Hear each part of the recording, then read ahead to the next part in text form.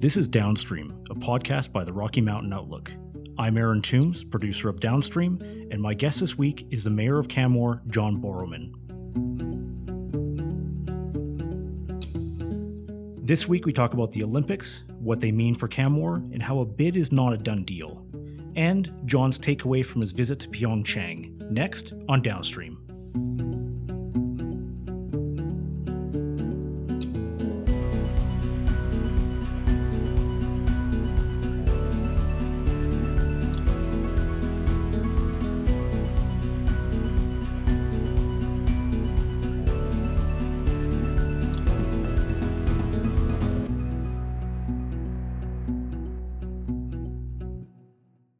This podcast has been brought to you by Strides Canmore, the only dedicated running store in the Bow Valley. Located beside Starbucks in Canmore, they have an extensive selection of running shoes, apparel, and gear for all levels of runners and walkers alike. Over 35 models of running shoes to fit every size of foot. Check us out at stridescanmore.com.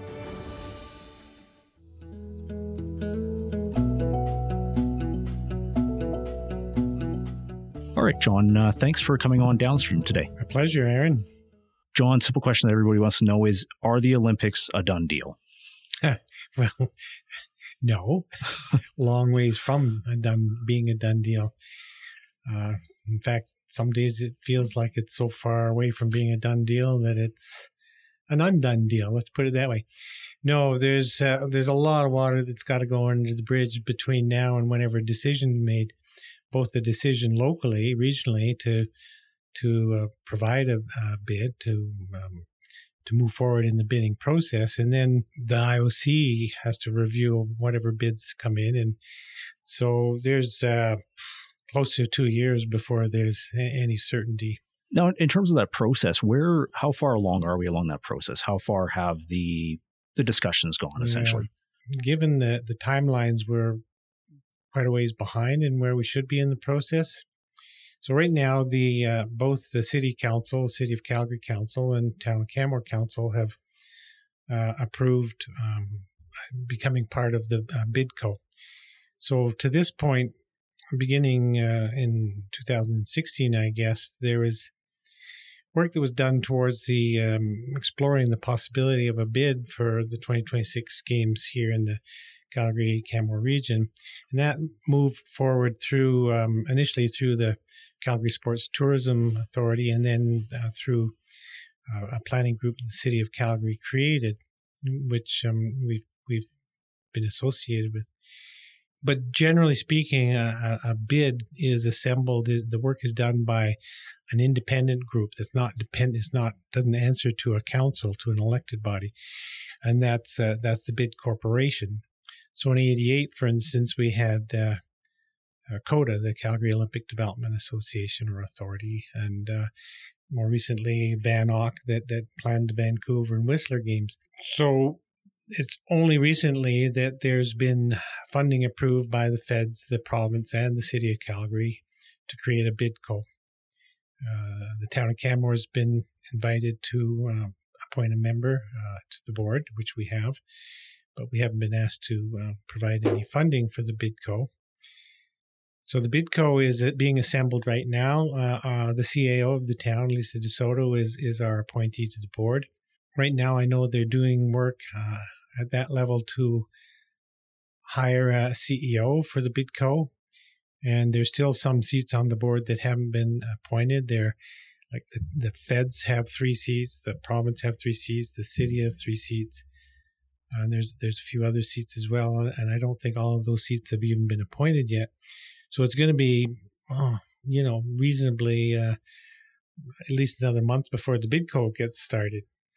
And that BIDCO will do the work that we're all waiting to see the results of, which is the detailed information on what the games would look like in 26, facilities, where they'd be, what they would look like, any new construction required, what sort of changes to existing infrastructure, what's it going to cost, who's going to pay for it, yada, yada.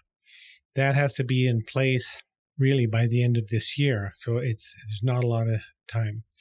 The city planning group that's been working for the city through council direction in the city has done quite a bit of the groundwork, but there's so much more that has to be done. In the meantime, there's quite a number now of cities across the world that have announced or indicated to the IOC, the International Olympics Committee, that they're interested in the possibility of bidding for 2026. Calgary's has been considered a front runner in that, but there's some very interesting other possible bids that may come forward. Towards the end of this year, and I think it's October, the IOC will actually invite some of the interested cities to provide a bid. There's no certainty at this point that Calgary will even be invited to submit a bid. My guess is that Calgary will, for a number of reasons that I could talk about later if you like. And then by January, the end of January, the full bid book has to be provided. And bid book is, a 6-8 inch thick document that has all of that detail. But before that point, both City Council and Town Council have to approve being involved in a bid. And then the Canadian Olympic Committee has to approve that bid as being a bid from Canada. And of course, the feds and the provincial governments will have a critical part in the say as well, because they'll be the primary funding authorities. So it's a complex piece of work, and we're running low on time to accomplish it. Council has said we see the potential value to the town of Canmore to be involved in a bid. We recognize there's potentially some negative impact. We want to have all of the information that we can at our fingertips. We want to have a full understanding of what the vision is to make sure it matches our community vision before we make that final decision to support a bid. That sort of leads me to my next question here, John. Canmore being involved in this process and Canmore not being involved in this process, what do we get from both sides of that? That could be a long answer or a shorter answer. I'll try to keep it not too long.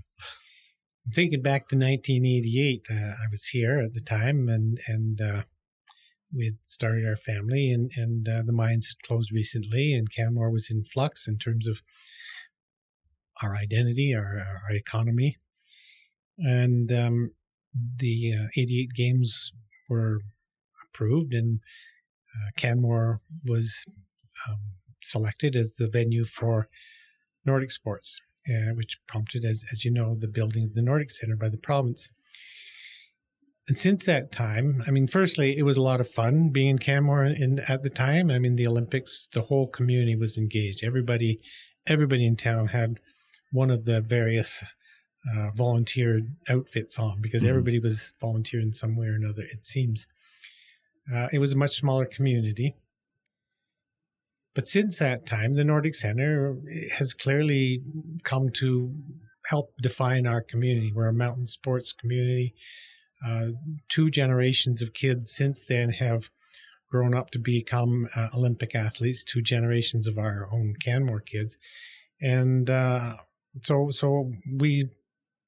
the Nordic Center, which was the primary legacy from the 88 Olympics, has been a very powerful and a very strong legacy for our community.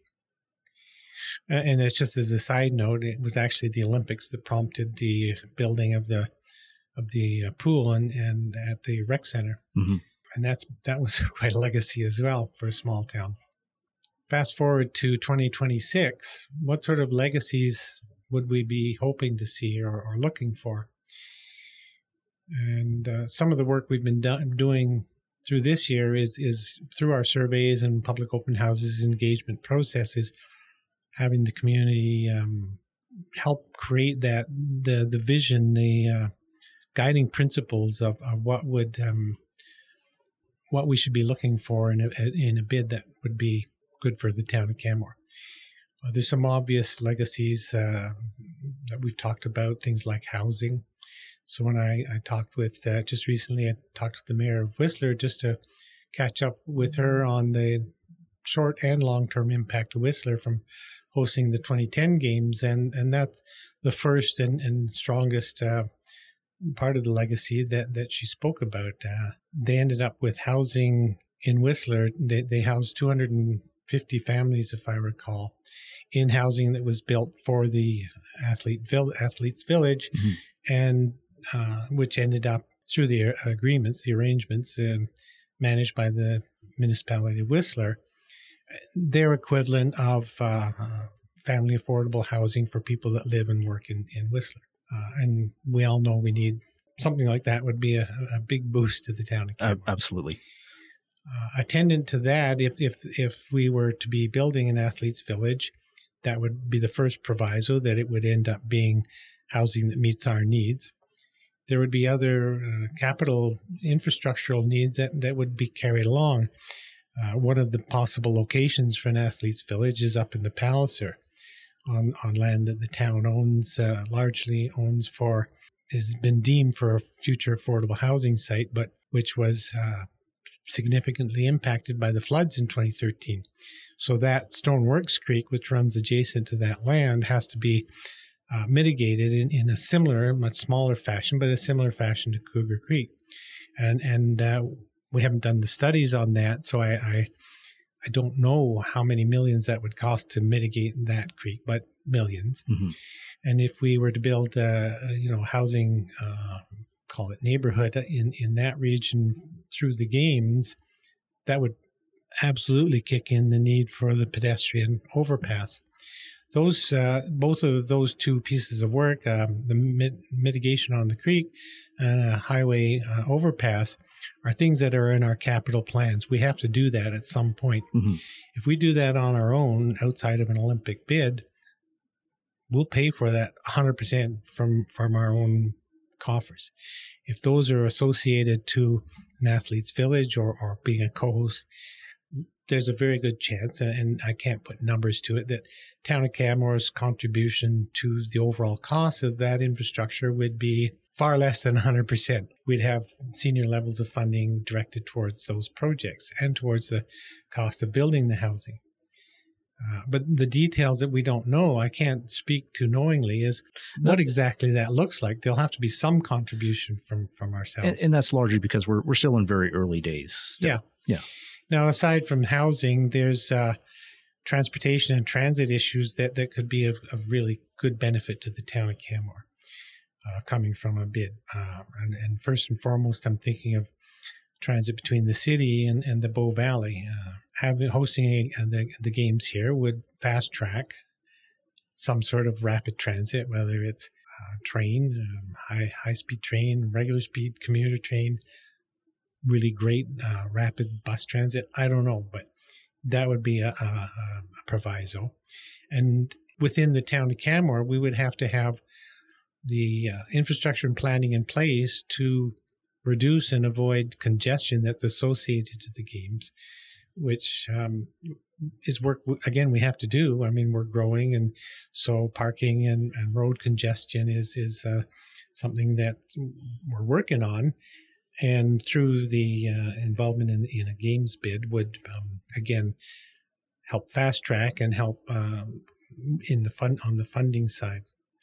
Another potential benefit to the town is around our economy and diversification of our economy and the development of sports-related economy that's not specifically tourism-based. It's sports, high-level training center, research in that level. Another aspect of this that I've just been thinking about more recently, which isn't as concrete, it's harder to put definition on, but as you know, and I know you want to get into this part of the conversation, but some reps from the town were in Korea for the Olympics and Paralympics. And coming from the experience at the Paralympics, which I wasn't actually on that delegation, I was at the Olympics. The role that the town of Canmore could play in leading globally on how accessibility matters are managed within the town of Canmore. And I think we could really show leadership globally that's inspired by the Paralympic Games. This is a community that we've taken on accessibility issues in a intentional way, but where they we're the home of the Canadian Paralympic Nordic and biathlon team. So there's something there that I think we could add to the conversation. And I think we'll return to your experience in Pyeongchang in just a moment, John. But is it fair to say that if the bid goes ahead and Canmore's not involved, we're not going to get what we want out of this entire process? Well, the first question is, does the bid go ahead if Canmore's not supportive? I mean, if our council votes against supporting a bid, I don't think there's a bid. Certainly, the information that I've been given from other levels of government in the city and province in regards to the importance of Canmore, even though we're a small town and we're only talking about two components, the Nordic and or the cross country and the biathlon events. Without Canmore support, I don't see anybody moving forward. The Nordic Centre is a provincial facility, of course.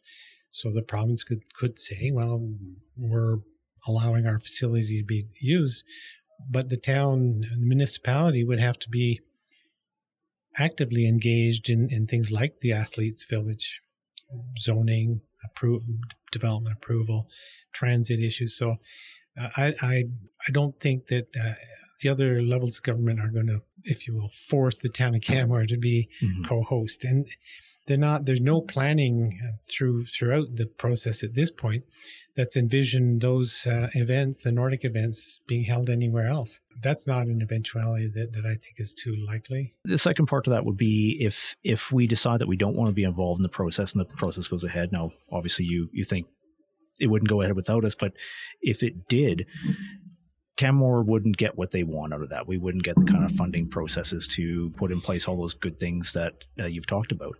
Is that fair? Well, I think that's not a reasonable assumption. If the games were to go ahead, those things I've just described, there would have to be a village and the transit and all of those sorts of things, those components. If a senior level of government were to somehow force the town of Canmore to accept a bid that we're not supportive of, they still have to, manage or put in place infrastructure and facilities. I guess I'm coming at it from a different angle. If the answers, the information that we develop or that is developed and presented to council towards the end of this year shows that those positive benefits aren't going to happen, then there really isn't much of a bid to support from any level of government.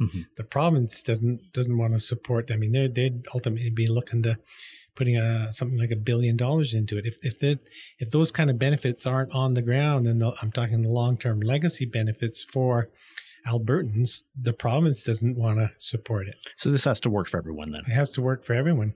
John, talking about the costs there, we've seen a wide variety of costs touted in the public, anywhere from $4 billion to $20 billion. Of course, I don't think people should be taking Sochi as an example of how much an Olympics would cost. No, let me just talk briefly about Sochi. And I think it's important that people, when they're thinking about this particular question, remember there's a big difference between a Winter Olympics and a Summer Olympics. So it's not the Olympics are not the Olympics, they're not the Olympics.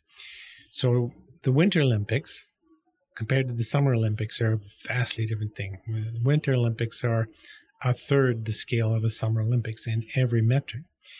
Also, don't think about Olympics that are hosted by countries that are not democracies. Now, in Sochi, essentially what Putin wanted, Putin got. And the billions that were spent there were astronomical. If you want to look at, if you want to compare apples to apples, I think consider Winter Olympics that have been hosted in North America over the last period of time. And, Whistler in 2010, for instance, in Salt Lake, in Park City in 2002, I think it was. Typically, Winter Olympics that are held in North America, where governments are actually responsible to the people, have been successful. And so people go to Sochi because it was the most egregious example of waste and absolutely horribly spent dollars. That's not going to happen in Alberta, Canada. Now, in terms of shouldering the burden here, we're not talking about the entire Olympics cost being shouldered by Canmore. There's at this point, there's no information on what share of which costs Canmore would be expected to contribute to. But all other levels of government understand that Canmore is a community of 13,000 permanent residents, and it's a small town. It would be pointless for the senior levels of government, the senior funders, to expect an unreasonable burden on the local taxpayers in the small town. Now, there's some benefits that we're going to see locally. I would expect. If there are, then there will be some expectation of some funding coming from the town. Don't know how much that is, but it's certainly not going to be in the billions or tens of millions. It's going to be a manageable amount.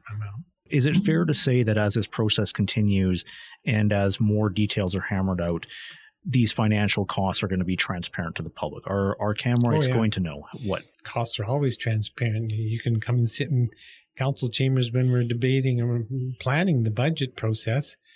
The outlook's there every year, and through several meetings of detailed conversation about budgets, that's always in public and reported, and all of the decisions are made at public meetings. So there's there'll be no lack of transparency on the funding aspects when we get to that point where we actually have some information. It's a complex question, and first and foremost, we have to be clear on what the vision of our community is, and how, whether or not a games bid could fit our community vision, and it includes things like protection of the environment and our community character and future housing costs. I've heard from people that are worried that hosting an Olympics would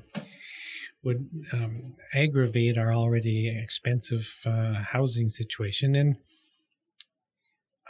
there's so many factors in that regards. People will compare what happened after the '88 Olympics, where housing started to ramp up.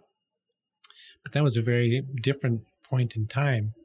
Canmore was just starting to develop away from being a mining town.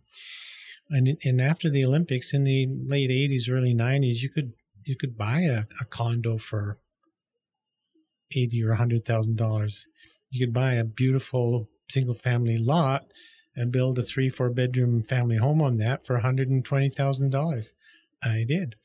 So today,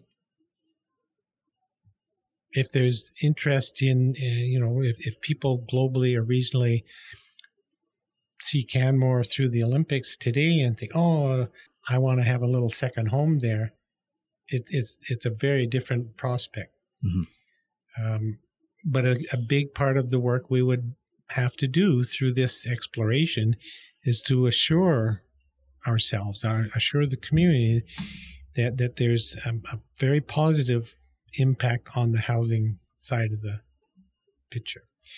Now, if you take the whole Olympic discussion out of the development conversation, development, growth, increasingly expensive housing, that's an issue we have to deal with no matter what. So the Olympics brings a sort of a microscope onto that conversation, but that conversation's ongoing and will never, in my lifetime, I don't think, stop.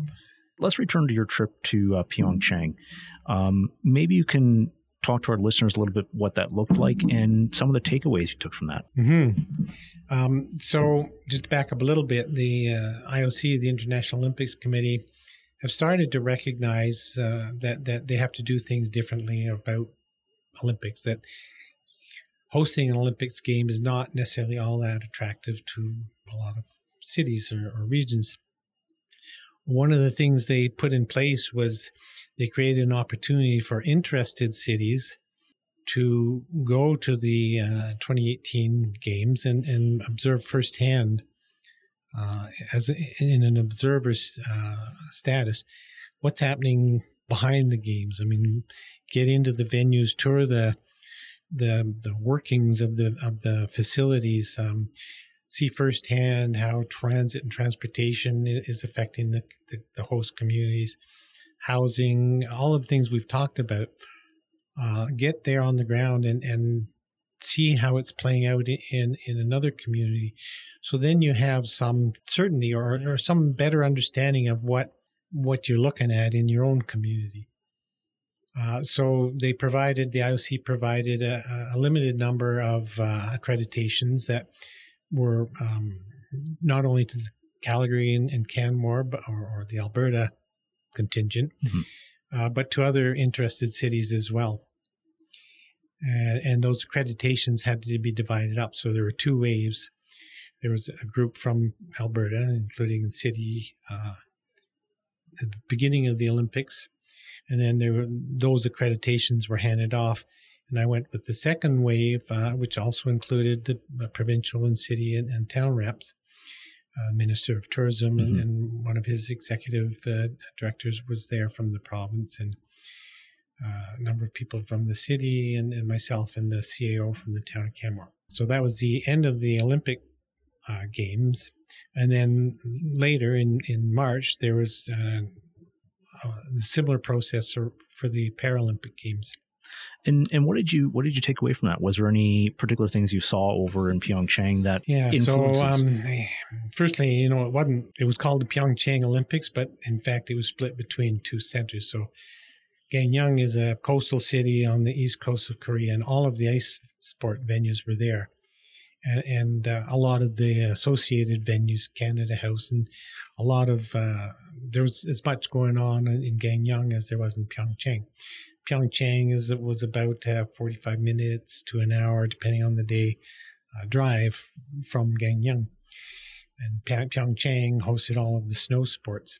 The reason that the city of Gangneung was involved and supportive of having hosting the Olympics in their region was really informed by the need for transportation from Seoul on the west coast of Korea, where 25 million people live, to their city of Gangneung, which is only 200,000 people on the east coast. Gangneung was a coastal city, and their economy revolved around being on the ocean and some related, I think, forestry economy, that sort of thing. And they were very interested in developing a tourism-based economy to diversify their economy. They could never attract visitors to their region because they were so far from where the population of Korea lived, and they weren't served by an international airport. So the bullet train that was built for the Olympics now transports people from Seoul, in fact, right from the airport to Gangneung in less than 2 hours. So that's allowed that city to start to diversify their economy. And so that was one of the takeaways for me. I learned most of this in a meeting that was set up between our team and the city team, Gangneung City team, and including the mayor of Gangneung. But on the sort of just the sensation or the observation perspective, being in both Gangneung and Pyeongchang, I was curious how things like transit and transportation were playing out in the community, and security. How was that affecting community life? How was cultural components and those associated parts of the games? It's not all about in sports. It's typically about a lot of things other than sports, and culture and the history of the region, all that. And those were all really well handled in the Gangneung and Pyeongchang in both communities. The transportation, partly because there was so much distance between the ice venues and the snow sports, they had really big transportation program with hundreds, thousands of buses and vans, and it worked really smoothly, and it was easy for non-Koreans to find their way to the right bus, and the buses were running smoothly, and locals were using them a lot because the locals were quite keen on getting to the venues. And it didn't appear to me to have any noticeable impact on, I didn't see congested streets. The transit was directed, through certain routes. So that was an interesting thing to watch, or aspect of the games to pay attention to. And the same with security. So security in the venues, when you had to clear through a security point, and security was handled as one would expect in the venue areas. Outside of the venues, outside of the secure zones, what struck me was security was evident. You could see that there was security throughout the city of Gangneung, but it wasn't in your face. It was very low key, but the presence was there. So clearly they were prepared for eventualities, but it didn't feel like you were surrounded by, army or anything. Yeah. It was quite, it was a really great feeling in both those communities, and people that lived there were very involved in the games, volunteers everywhere, and trying to relate to us in English, and a lot of smiling interactions. I mean, it was a really positive feeling as you walked around the communities and took in the games. Now, we didn't have that much time to actually take in the events. We had tours and meetings organized for us that we had indicated interest in. Mm-hmm. So we got into several of the venues to see the workings. The most relative to Canmore tour was of the Nordic facilities, cross country and biathlon. And Tom Holland, who's senior coach here in Canmore and has been for, probably since the 88 games, gave us a lot of his time. I mean, he was very generous, and we really got to see a lot of the World Cup and biathlon areas and we were able to look at what was happening on the ground there and imagine that in Canmore, how it would play out. So that was valuable. I guess my final question for you, John, would be, given that experience, if we decide to go ahead with a bid, do you think that we could pull it off? I think if Canmore is involved, yes, because that's how we roll. All right. If we do it here in Canmore, it'll be, at least the part in Canmore will be fabulous. But I just want to finish on the note that it has to be clear at the end that this is going to be positive for Canmore. While I see some great benefits from here, I haven't seen the information, the details, the data that tells me how that would actually play out. All right. We'll leave it there, John. Thank you very much for coming on to Downstream today. My pleasure, Aaron.